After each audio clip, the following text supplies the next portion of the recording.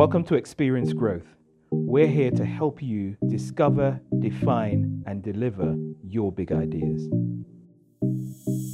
Hey, this is Colin Tomlin, author of the Grow House series of books, publisher of EG Magazine, and the creator of the 21 Books Challenge. And we've just released book 2 in terms of the summary of the 21 Books Challenge. And of course, I'm hoping you know by now that with the 21 Books Challenge, it's all about you feeling good, thinking better, and being your absolute best this year and beyond. And the challenge helps you to be able to read, listen, watch, digest 21 summaries over the next 42 weeks. And very, very importantly, most importantly actually, we've got some action steps guide that you can take action. So click the link below and you can find out all about the 21 Books Challenge. But book number 2 in the challenge is Think and Grow Rich by Napoleon Hill, an absolute classic. And one of the stories that we've got in or I came across in the book, which we talked about, of course, in the summary, is found in step 5 of Napoleon Hill's 13-step framework on how to think and grow rich. And step number 5 is imagination. And the story is told of this young philosopher stroke preacher called Frank W. Gonzalez.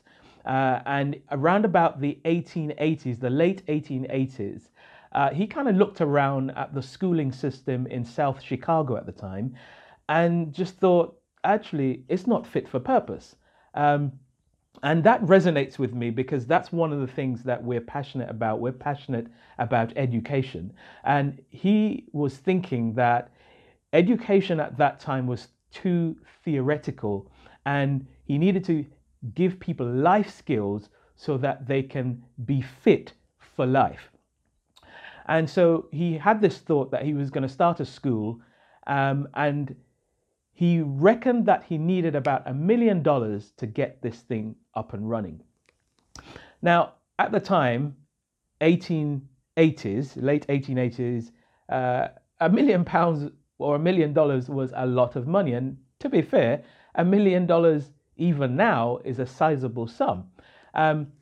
So he had this thought that he really needed to get $1 million in order to get the school up and running. And he mulled over the thought for 2 years and working out how he could get the money. And he always kept drawing blanks. And then one day he decided, you know what, I've been thinking about this thing for 2 years. And this desire, this burning desire, just simply won't go away.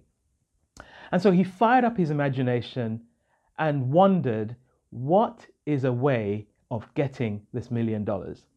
And the way he came up with was he wanted to preach a sermon called, What Would I Do If I Had $1 Million? And so he placed himself in a heart state mindset that he had the $1 million and now he was talking about what he was doing with the $1 million. And so he rang up the local papers, told them about what he was going to preach, and there was a little bit of interest. Word got out and the pulpit was full, or rather the church was full. And as he stepped into the pulpit, he realized that he'd left the speech at home, or he'd left the sermon that he'd prepared at home. But he said, hey, no matter. I've been mulling this thing for 2 years and it's now inside of me. So he spoke from his heart. And he preached the sermon that, hey, this is what I would do if I had $1 million, and shared his vision about the school, shared his vision about how it would change people's lives and how it would bring transformation. And having preached the sermon, he went and he sat down. And as he sat down, he noticed that there was a gentleman that was approaching him. And as the guy approached him, he said to him, you know, Reverend, thank you for your sermon. I absolutely believe everything that you shared in your sermon today. And to prove that I believe what you've just preached, please come to my office on Monday morning where I will have a check for $1 million waiting there for you. This gentleman who approached the Reverend turned out to be Philip D. Armour, at the time, one of the most successful entrepreneurs and businessmen in South Chicago. And so the point of the story is imagination won out. Because many times we tell ourselves all sorts of stories about why we can't do what we know we have a burning desire to do, what we're destined to do, what we know we have to do in order to deliver something of value for humanity, for your customers, for a section of society. But we tell ourselves all of these stories, and we get it in our hearts and get it in our minds and come up with a false heart state and a false mindset that says we can't do this. And so we go out there helpless and hopeless. But I want to challenge you today. What do you think you need? That's the first step. What do you need to do what has been placed inside of you? In fact, dare I say, what you've been placed on planet Earth to do. What is it that you need? And then the second challenge I want to give you is, what can you do to get that?